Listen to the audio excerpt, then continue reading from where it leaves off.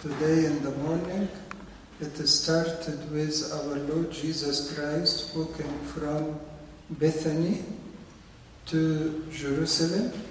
On the way, St. Peter saw the fig tree withered. And when he saw it withered, he told our Lord Jesus Christ, "It is withered." And what the Lord did answer him with,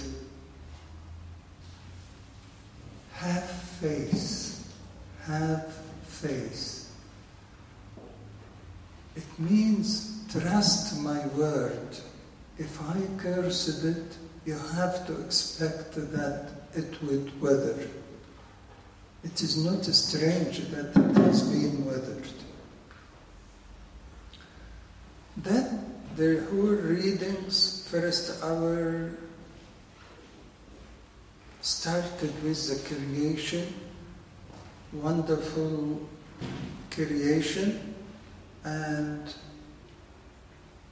ended up by Adam missing everything the Lord has given him, gave him everything, but Adam missed it, and Eve. And because of that, sin started to be multiplied to the extent that the Lord said, "I cannot take it anymore." And he did what? Drowned the whole world. It was Noah's ark. Noah's ark. God gave Noah 120 years to build it, saying to everyone in the ark will be saved. Everyone out of the ark, they would not be saved. Did anybody believe him? They didn't believe him. So again, he is emphasizing what? The point of what? Faith. If I say a word, it will happen. Then things will go by to the Lord mentioning, actually, first, third, sixth, the 3 hours are preparation for us to be ready. And the last 2 hours is the second coming.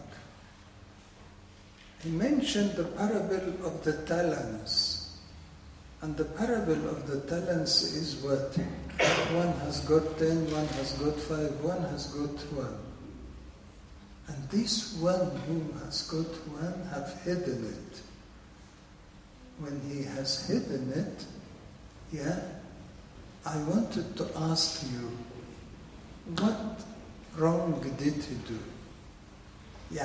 He was given 1 talent, he brought it back 1 talent. Saying, "I don't want problems." What was wrong? And why the Lord was very, very annoyed of him? Huh?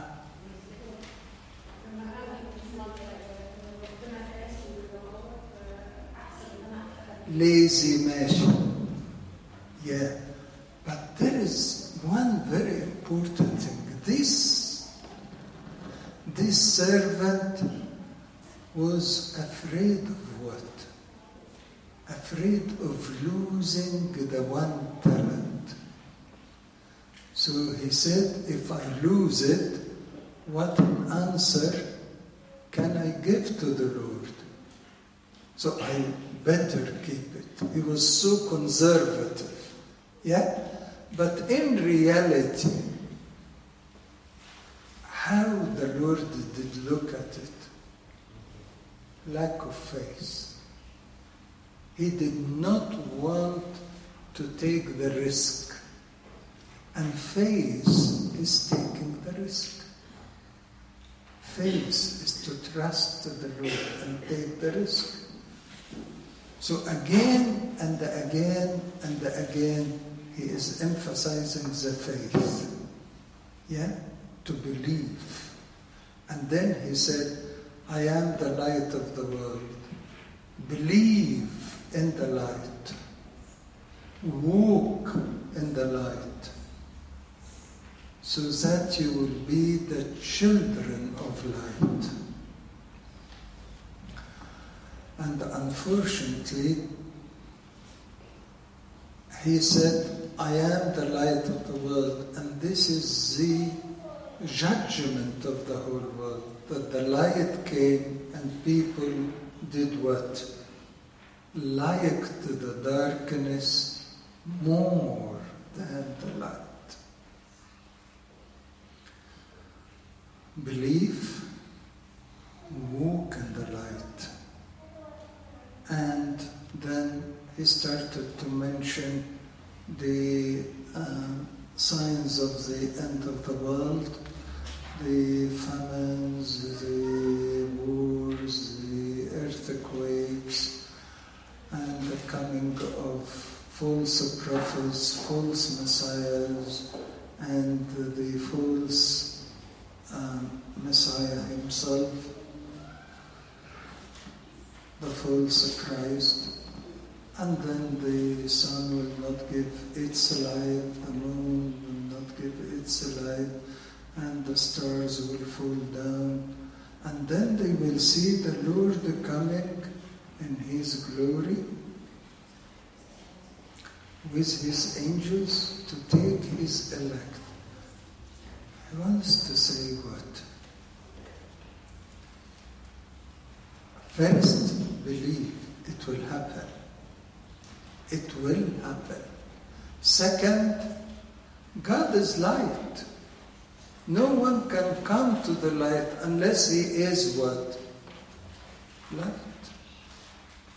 So unless you walk in the light, you cannot come near the light.